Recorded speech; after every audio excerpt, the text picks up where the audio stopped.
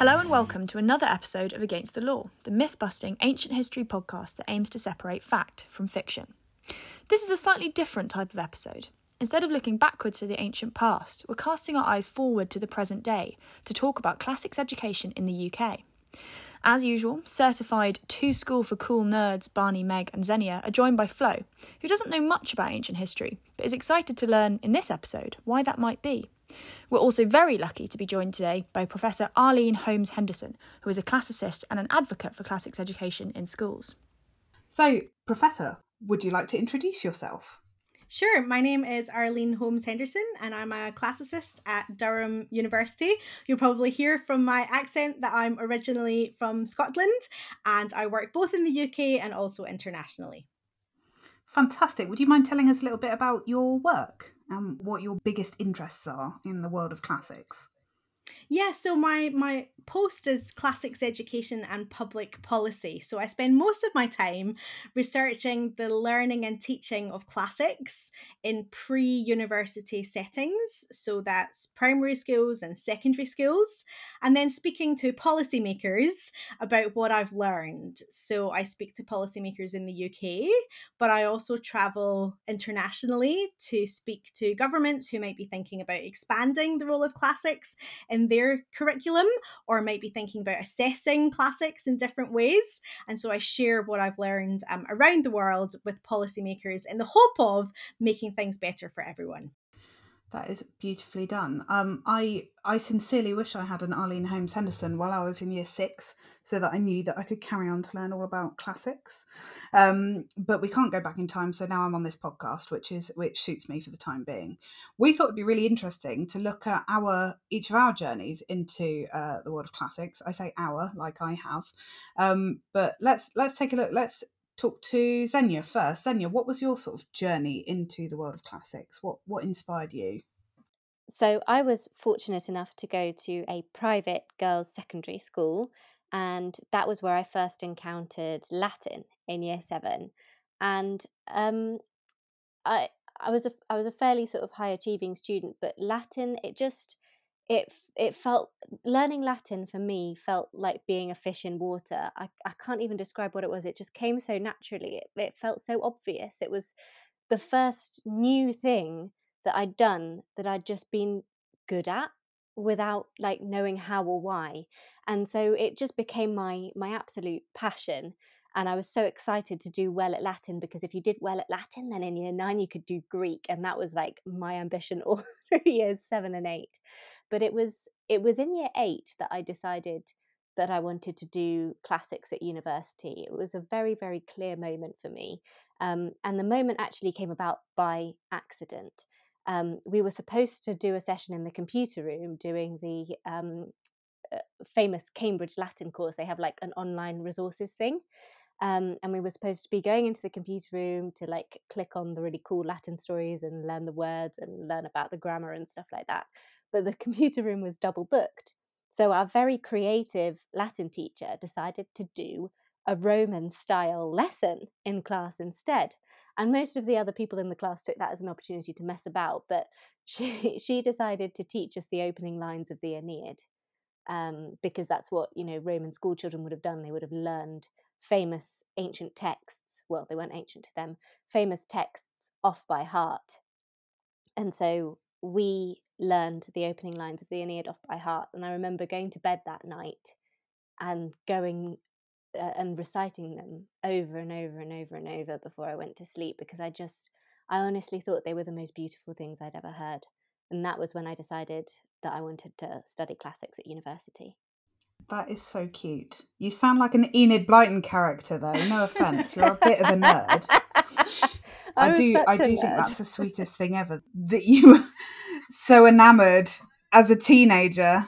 I love that you got your passion for classics through a Roman style lesson. There's something quite sort of meta about that. Like you were inspired by actual Roman teaching. That's great. I wonder if we'll have to get Arlene to rate everyone's journey into classics at the end. I'm absolutely not here to do any rating of anybody's journeys into classics, but I am going to do a bit of a plug here for a colleague of mine, Eleanor Dickey, who's at the University of Reading, who runs a project called the Ancient Schoolroom. And so she has, I guess, professionalized this kind of opportune experience that Xenia had with her school teacher. And so pupils from schools around the country now can go to the University of Reading and have that Roman schoolroom experience. And it's all funded, I think, by Reading and their outreach and by research councils. So if anyone's listening to this and think, oh, that sounds really cool, I'd like to do that with my class. If you're a teacher, then speak to Eleanor Dickey. Or if you're a student, you can bully your teacher into learning all about that. That's really cool. So Xenia, your teacher was a bit of a trailblazer then, without knowing it at the time, through improvisational teaching skills. Yes, I suppose she was. She was an incredibly formative teacher for me. That is very special. What a lucky occurrence. Meg, I'm going to go over to you in the chronological order of things to ask you about your journey into learning about the ancient Greeks. The ancient Greeks. So like Xenia, I was very lucky and I did Latin at school. I was also at a private school, which is obviously where, unfortunately, a lot of classics education takes place. But actually, I do think it's kind of what radicalised me in a way, because I now work in university access.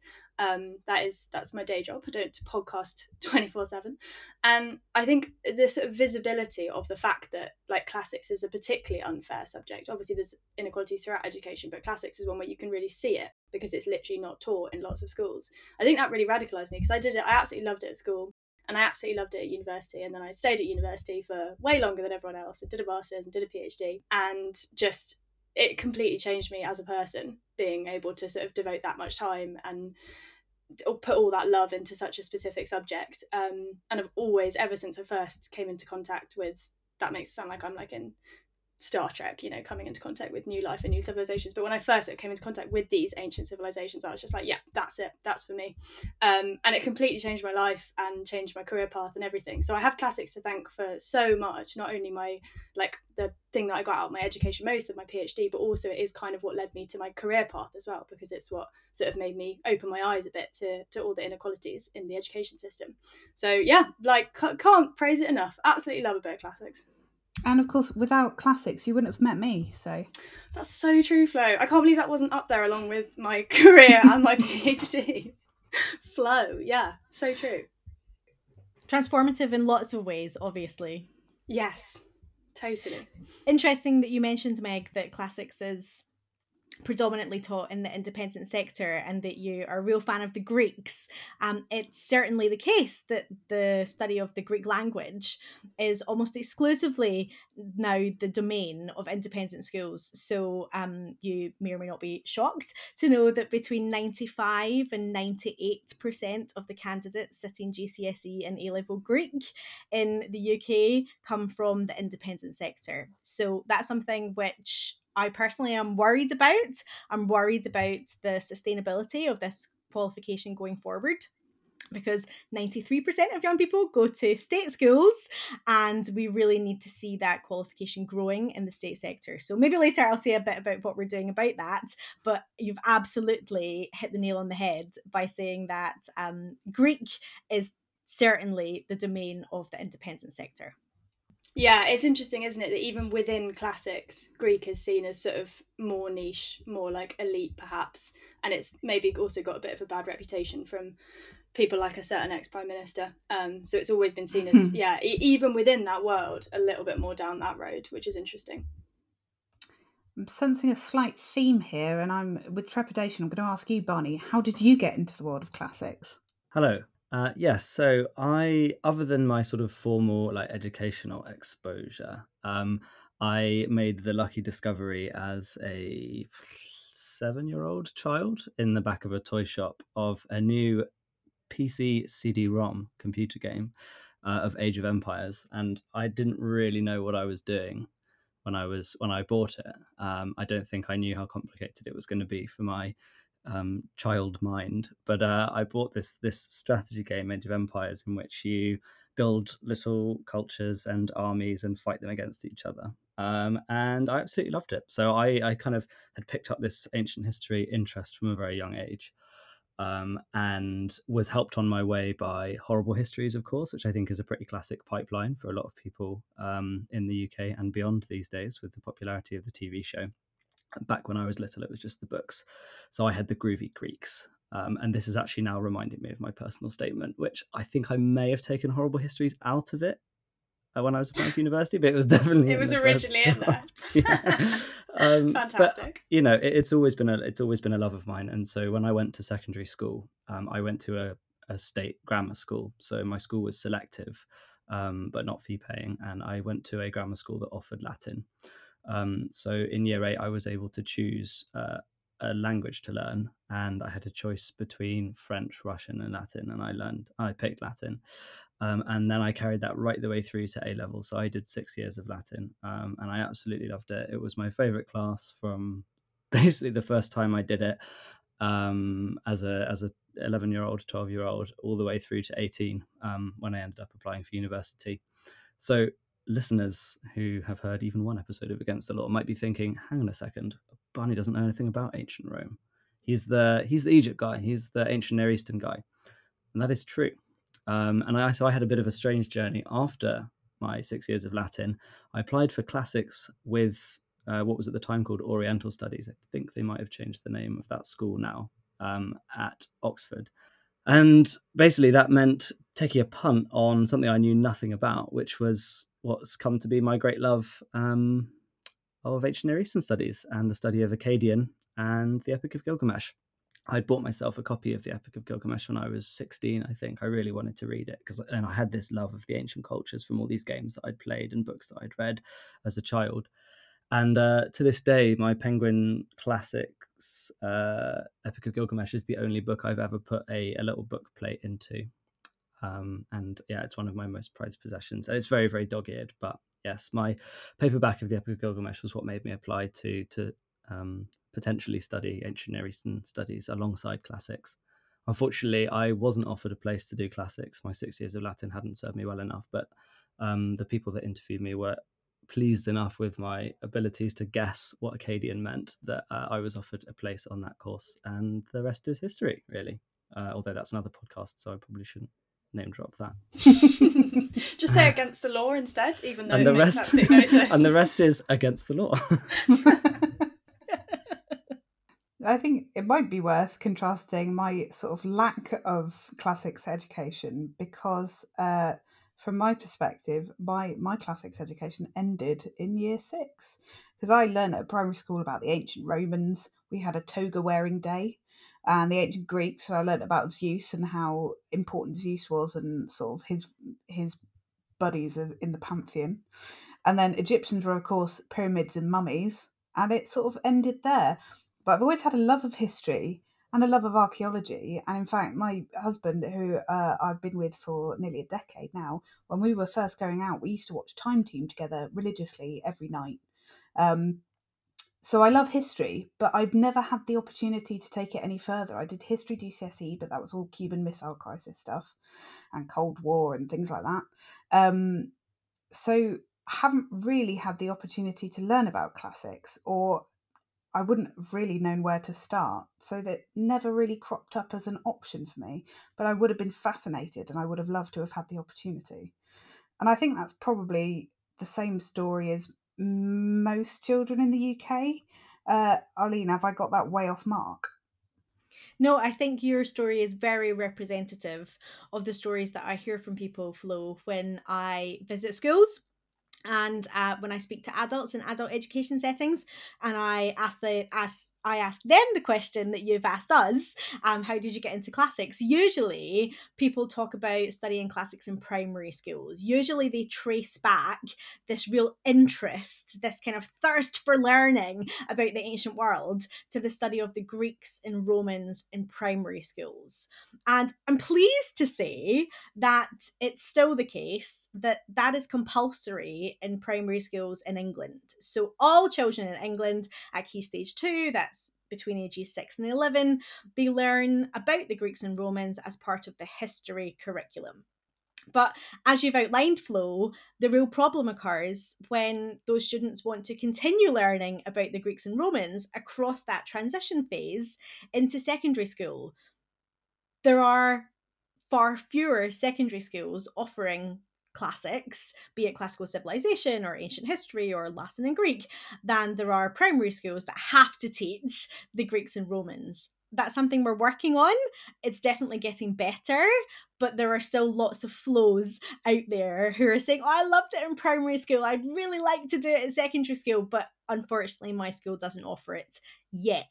And I'd definitely like to highlight this yet, because I think it's certainly the case that we can have every young person in the UK given the opportunity to study a classical subject at secondary school if we work together as a classics community to put the policy in place and put the funding in place to make that happen.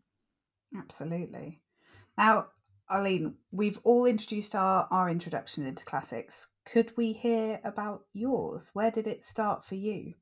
Yeah, well, I'm usually quite different from the others. As I mentioned, when I speak to people, usually they say primary school. I'll start in primary school. I started reading books about gods and goddesses or the stories of the myths, and it was just all so captivating. It was the stories that really got me. And as a pupil in Scotland, when I was at school, there was absolutely no study of classics on the primary school curriculum whatsoever. Scotland is a devolved nation. Education works differently there from it does in England. And to this day, there is no compulsion for primary schools in Scotland to teach the Greeks and Romans. So I don't have that story that you have, Flo, of tracing this back to when I was a young child. But a bit like Xenia, I started learning Latin in high school, the first year of high school, and I loved it. It was something that just seemed very orderly and regular. You learn the formula, you apply the formula, you know you've got the right answer. There were very few grey areas, and that just really appealed to me. I learned using the Scottish Classics Group publication, which was Ecce Romani. There were very few pictures. The pictures were in black and white. The text, the font was very, very small, also entirely black and white. Looking at it now as a teacher and as an educator, I would say it's not a great publication to introduce young people to the study of Latin. The stories are not very fun or interesting, but for me, as an 11-year-old, it was fun enough to get me hooked. Obviously, I had to learn the Cambridge Latin course because as a high school teacher, which is what I was for 12 years before I was an academic, I was teaching the Cambridge Latin course because nobody teaches Ecce Romani anymore in UK schools, or very few people do. So the Cambridge Latin course has a new 5th edition, but there are also a couple of other new Latin textbooks which teachers can choose to use to teach Latin in the classroom. One is Suburani, which is not set in Pompeii, it's set in Rome, and it's set in the Subura, which is not a particularly elite part of Rome. And the other is De Romanis, which is a textbook which focuses on mythology and the gods, with lots of reading passages and also sentences which students can translate from English into Latin. So there's a lot of choice on the market, much more than there was even 10 years ago. And all of these, I would say, are better than Ecce Romani. That is amazing. Well, shall we talk then a little bit about what barriers have existed and how those are being tackled and what we can do to support people who want to learn about the classics? Yeah, I mean, I would identify 3 main barriers that I encounter in the work that I do to getting classics on the curriculum. One is the baggage that classics has as a curriculum subject, and I think we have to confront this and be really open and honest about it. When I speak to school leaders about what classics is and why it might be interesting for them to consider adding it to the curriculum, often they say things like, but that's only for intellectual children. Surely that's only for top set English or top set modern languages. quite often they say, but that's what posh kids study. That's what they teach at the private school down the road. That's what people who pay for their education study. So the baggage, I think, is the elitism around intellectual elitism and financial elitism. And I am here to say that 100% we need to move away from this narrative about classics. Classics is for everyone and is not at all in the 21st century restricted to any individual groups of people. Let's not limit children before they've had the chance to develop the passion for it, Yeah, exactly. And it's been taught really successfully in schools around the country that are entirely comprehensive in their intake. So I think that's one barrier that we can knock down.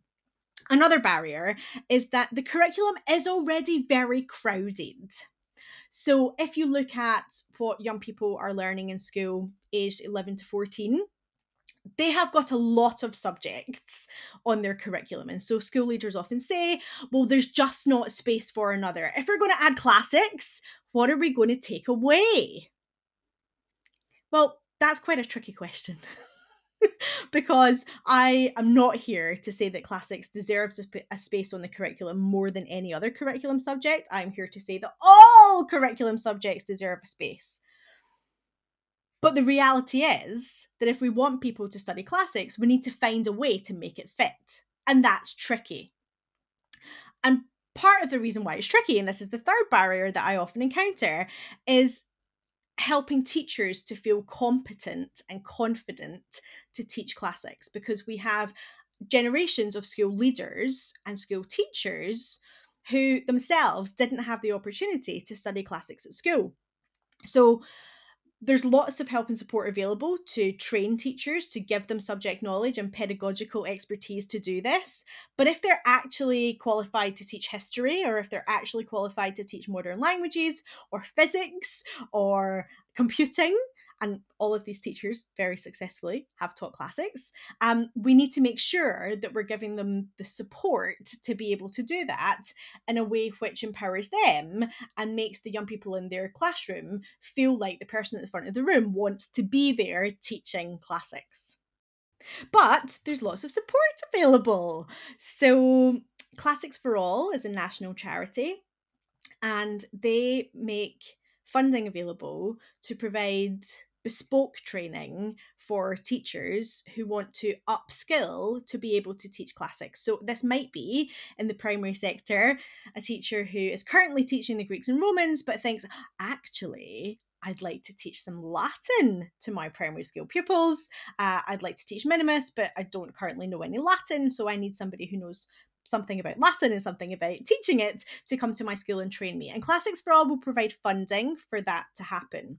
But there's also funding available from the Classical Association, which is the National Subject Association for Classics. They'll provide grants to help schools have enrichment experiences for classics. So they might invite in somebody to run a mosaic making workshop. The Roman and Hellenic societies will give state schools £500 or £600 per year to buy books on classical subjects. And the, I guess, biggest investment that's been made in the last couple of years for classics is the Latin Excellence Programme. So this could have been great for you, Flo. People who attend state schools outside London and the South East have been given wider access to the study of Latin and classics from age 11 to 16 as a result of a £4 million investment from the Department for Education in the Latin Excellence Programme. So I'm not discounting the barriers, but I'm saying that there's a huge amount of financial support, but also mentoring and professional support available to help schools introduce classics if that's something that they want to do. That is a huge amount of support. That's really encouraging. I think that sounds fantastic. And hey, listen, if you ever want anybody to supervise on the mosaic making workshops, that sounds right up my street. I could definitely help out with that. Amazing. I was just going to ask a question, Arlene, if that's okay. Like I said earlier, I work in sort of university access, which is obviously a slightly different field, but kind of related. Do you have a sort of answer to a question that I think kind of maybe relates to like the first couple of barriers that you discussed about people saying sort of what's the point of learning classics? And I think especially people in terms of university, when people are thinking about attending university and thinking about the barriers, like especially financial barriers, perhaps thinking, well, why would I spend all that money on a dead language, on a, you know, all of those kind of questions? Do you have a sort of snappy answer for that? Yeah, so I think studying classics at university obviously involves a very significant financial investment, and the type of people who are looking for return on investment like data. You know, they like to know, so when I finish this course, what are my chances of getting a job, and in which sector is that job going to be, and what are my lifetime earnings likely to be studying classics rather than history or philosophy as other humanities subjects, or economics or engineering. And so I'm a big fan of providing data, and the good news is data exists for these questions. So the Classical Association in 2018 published a report called Classics After the Classroom. And in there, they surveyed people who had studied classics at university. And by classics, this is a broad definition of classics. So it's any ancient world subject in higher education. So it might be linguistic classics or non-linguistic classics, but you can read the report and it gives you all the stats. And basically, they have case studies in there of people who studied ancient world studies or classical civilization at Roehampton or UCL, people who studied classics at Edinburgh or Oxford, and you get qualitative feedback from those people who reflect on the impact that that degree choice had on their career. But you also get the statistics about what percentage of classics graduates ended up in which sector of work. And that's really interesting. At least I think it's really interesting, but maybe I'm a geek for these things. No, that does sound amazing, yeah. I mean, the thing that I find really interesting about it is that there isn't actually a very dominant sector.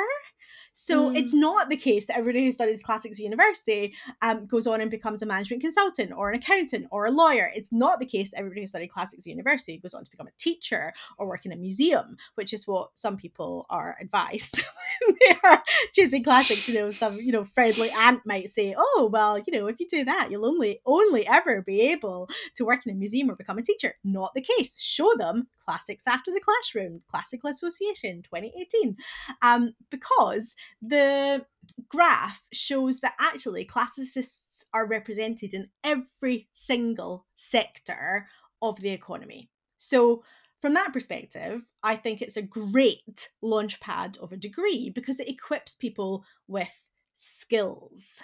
And I have written a chapter in my book, Forward with Classics. The chapter is called Classics in 21st Century Skills. And again, give these people data. I looked at what is the list of 21st century skills that we think people need in order to work well. And I evidenced how classics can deliver these, along with my colleague Catherine Tempest, who coincidentally co-authored Classics After the Classroom report. So we know that classics graduates are very employable. They're among the most employable humanities graduates. And it is a degree which is linked to reasonable lifetime earnings. Classicists are not going to be, the biggest earners over the course of their lifetime, but they're certainly not going to be the smallest earners either. Right in the Goldilocks zone. Exactly. The place to be. Yeah, fantastic. I didn't know about that. I think that sounds like a brilliant resource. Arlene, I have a story about the whole working in a museum assumption. So when I told my careers advisor at school that I wanted to study Latin and Greek at university, that I wanted to do classics, she was like, "Oh, okay. Well, then in that case," she was in charge of sorting out our work experience placements. And she said, okay, in that case, you have to go and do work experience at a museum. I was like, no, but I want to study classics, but I want to work in TV. Can I find myself a work experience placement in a TV production house, please? And she said, no, you have to work in a museum. So I ended up doing this placement in a museum but then also doing a placement in a TV production house. But I had to organise the second one myself, because she just did not compute that like classics could mean something other than curatorship.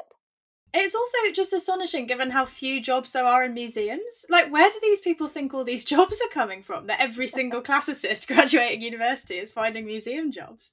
It's madness. I also had a question for Arlene.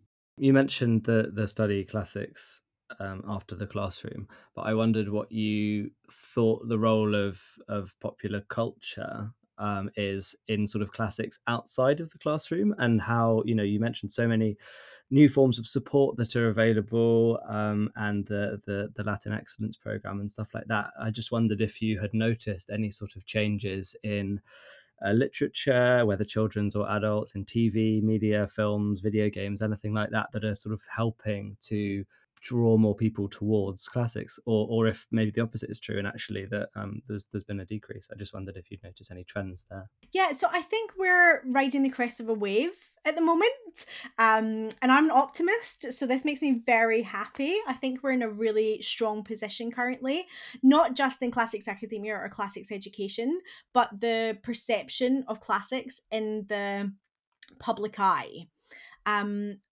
And that is definitely linked to the increase in the exposure of the ancient world in things like video games, and particularly in novels.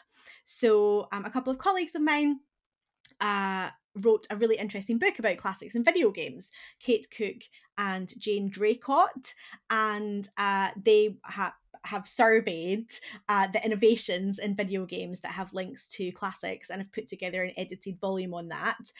But I think we're also seeing far more books being written about the ancient world, which are becoming popular reads. So reading on the beach, for example, part of Richard and Judy's summer book club. We see books by Bethany Hughes. We see books by Natalie Haynes.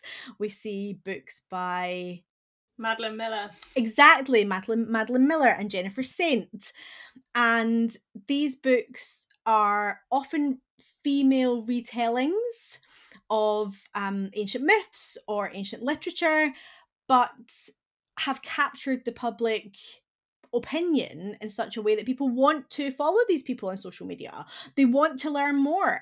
They want to go to talks with the author. They get really excited when the author tweets or posts about some classics geekery. And I think this is helping to turn the tide in schools. So the Classical Association is currently collaborating with the Historical Association, and many of the history teachers who are now interested in teaching ancient history have come to ancient history not because they have any sort of professional connection, but because personally they've been inspired by TV shows that they've seen of Michael Scott or Mary Beard, and certainly by books that they've read that have made them think, oh, a period of history that I don't know a lot about, but it sounds really cool. I want to get this training and introduce this in my school. And obviously, as someone who advocates for classics education, that makes me delighted.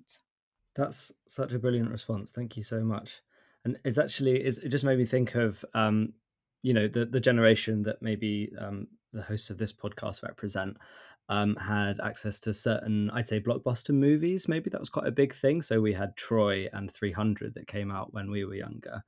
And I think that certainly helped, if not inspire, then reinforce interest that people might have had. But I think one of the things that we love to do on Against the Law is not to necessarily disregard these popular forms of media, but to look for opportunities to kind of take the enthusiasm that those films generate and then say, well, if you liked 300, then here's the real story behind it and here's our approach on it. We never really like to throw too much out and say this is rubbish, don't watch it, which maybe is a bit gatekeepery.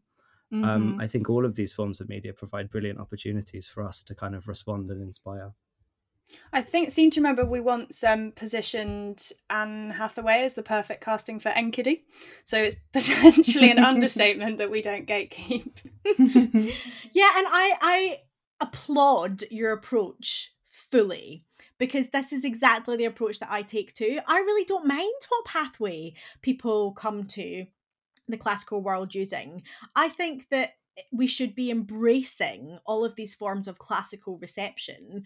And absolutely, as you say, Barney, if you like this, we can show you some more. We can give you a new menu from which you can choose. If you like history, we'll show you this stuff. If you like literature, we'll show you that stuff. If you like drama, we'll give you this. If you like art and architecture, then we've got some amazing stuff in store for you. Philosophy, we've got you covered. And I think the innovation that I would like to see is this stuff being on the curriculum for GCSE and A-level. My colleagues throw their arms up. Denmark has a compulsory paper for school leaving level of classical civilization. They have a compulsory paper on classical reception, where Danish teenagers, 17 and 18-year-olds, are encouraged to look around their environment, be it public architecture or video games or anything in between, and write about their critical analysis of that use of the classical world, what people in academia would call classical reception. And I think that's missing from GCSE and A-level qualifications in England, from Highers and Advanced Highers in Scotland. And that's something that I would love to see. Why? Because I think it keeps classics relevant and interesting in the 21st century. And I think that that counts as classics too. And I get really annoyed with, you've used the word gatekeeper. I guess I might use that word too. I get really annoyed with people who gatekeep the discipline to say, well, that's proper classics, but then this stuff is not proper classics.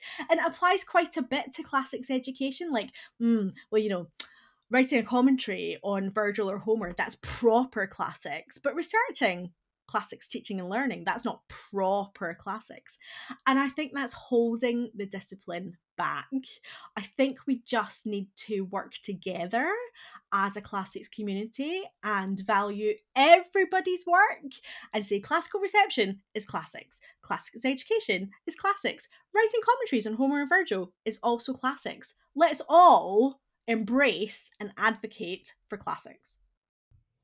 Arlene, I absolutely love that. I think that's so wonderful, and I fully agree, because I think that is why, for me, learning about classics today is just as important as it ever was, because it is all around us, because it has had influence on, as you said, architecture, literature, language. We love Etymology Hour on Against the Law, and I think it is important to know where your words come from and where that sort of Palladian design comes from in your buildings, or where this where this kind of turn of phrase comes from that we use every day in common parlance.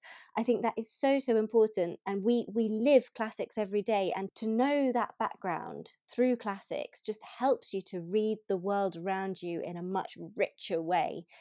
That for me is what is so important about studying classics. While I loved learning Latin myself, I'm not too fussed about trying to get everyone to learn Latin, but what I do think is super important is understanding like where all of these cultural references came from, because it's such a deep mine of layers and layers of information and meaning.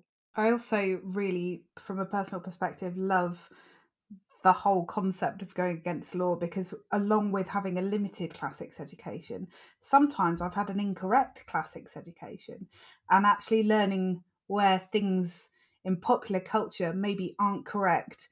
Maybe they've been represented as something really sexy or something really, really anachronistic. I think that's been really exciting to learn where things are a bit wrong with classics education in the general sense, rather than in schooling, or sometimes, as we find out, that we've been taught in schools that isn't quite right. Yeah, and I guess I would just preface that reflection by saying that ancient history for me is this kind of unsolvable puzzle. we've got parts of the jigsaw, but parts of the jigsaw are still missing, and so we're doing our best to kind of fit them together. And although what we're teaching on the curriculum in schools at the moment we think is the right thing, and in universities, we think that we've got the details as correct as possible, it could be that with a new discovery in 5 years, 10 years, 20 years, 50 years time, we'll realise that actually we've been teaching things which are not correct, and we need to completely reframe the way that we have been teaching what are thought to be common and agreed topics. Your job as a teacher is to empower young people to feel like their opinion about this matters. What did they think this object was used for? That's such a lovely point. Also, just to jump off that, I think linking back to the reception thing, there's also this is kind of an obvious point, but that is also what reception is doing, right? It's reinterpreting things, and it's not so much kind of a factual error, or as you say, something we're not sure about, which is also extremely exciting, but just things which can be open to interpretation. And like we were talking about earlier, all those feminist retellings or sort of books with new perspectives or whatever, it's kind of the same thing, isn't it? It's keeping it fresh, keeping it alive, and it's just a constant sort of exploration of it rather than drawing hard lines or facts. That's lovely. Let's not forget that the standard version of the Epic of Gilgamesh is just Akkadian reception of the Sumerian original. So true. We can't get into translation chat, guys, because I'll speak for 6.5 hours. Yeah, I think we sometimes underestimate young people, and I think if we did a bit more listening and a bit less talking in the classroom, when we're teaching classics to, even primary school pupils, primary school pupils are so creative and so innovative in the way that they approach puzzles that, I think if we've got any grown-ups listening who are struggling with a classics problem, my top tip is ask a young person who is not yet jaded with the world, and probably they'll come up with a list of possible solutions to your problem. So this episode has been fascinating for me, and I'm sure for all of our listeners as well. But let's reflect back on I'll give us an option here. Either our favourite thing that we've learned today, or our favourite way of supporting classics and supporting classics education. So, Arlene, I'm going to go with you first because you're our guest and we usually double up on our favourite things otherwise. So I'm going to let you go first. You go ahead. What's your favourite thing? So I feel very privileged and honoured that you've given me first dibs at this. Thank you. So undoubtedly for me, my favourite thing is the adorable image of Xenia reciting the lines of the Aeneid in bed on the day that she had been taught it in the Roman-style classroom. I think that is absolutely precious. It is so precious, and I got to be honest, that was going to be my thing as well. It was just so precious, so delightfully nerdy, if you'll let me say, Xenia. It was very, very sweet. Oh, thank you. When someone says it back to me, I'll just realise how nerdy it sounds, but thank you. I'm glad that's also sweet in a way. And Xenia, because it's your story, that was Arlene's favourite, I'm going to go over to you now. What was your favourite thing from today? So my favourite thing was just finding out from Arlene about all of the different resources that are available for teachers who want to teach classics, whether or not they've got a background in classics themselves. I think that's so fantastic that there's so much help available for anyone who has an interest in it and wants to foster that interest in their students. That's so inspiring, and I really hope that lots of people who listen to this podcast go away and take advantage of those fantastic resources. Thank you for sharing them, Arlene. That was fun to learn about. Meg, I'm going to go over to you next. What was your favourite thing? I think this is probably predictable. My favourite thing was our discussion of classical reception and how important it is. And did you say was it in Denmark, Arlene, where it's an essential part of their studies, kind of looking at the current world? And yes, it is. Yeah, the subject's called Oldegudskab. Okay, which is that's a civilization in Danish. That's absolutely brilliant. I really, really love that. My PhD was in classical reception, so that is a subject area that's very close to my heart, and I feel like that is how it stays relevant. And I think you're absolutely so right that it is part of classics just as much as reading Virgil is or whatever. Not that we shouldn't be reading Virgil, but they're all equal parts of classics. Absolutely agreed here. I enjoyed that too. And Barney, what was your favourite thing?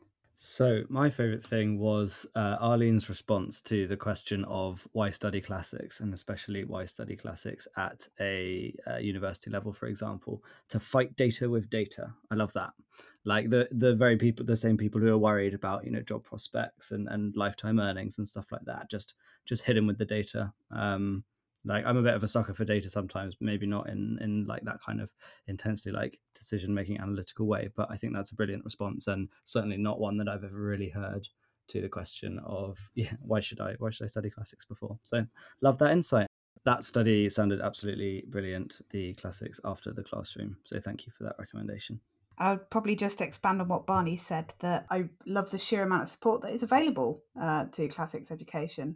So if you know any students, if you know any teachers, if you are a teacher, if you are a student, get out there, start spreading the news, make an effort, because classics is fascinating, as I've learnt taking part in this podcast. So thanks again, listeners, for tuning in for this episode of Against the Law. Arlene, how can people find you and ask you questions or grill you, hopefully very gently, after they've listened to this episode? I'm really happy for people to contact me, particularly if they want to be connected to those organisations that I mentioned who can provide funding and support to introduce or extend classics in schools. Probably the best way to contact me is on Twitter, now known as X. My handle is @ProfArleneHH. I'm very active on Twitter, so you'll definitely see me tweeting about classics education there. But you can also find my website, www.profarlenehh.com. There you'll see all of my publications, what I've written about classics education, and there's also a way of contacting me directly via the website. That is wonderful. Thank you ever so much. And you can join us next time for another episode of Against the Law. If you've enjoyed today's episode, you can always choose to support us on Patreon. We've got all sorts of tiers for every budget, starting from just £3 a month. Benefits include getting each episode a day early, stickers, and your name in cuneiform.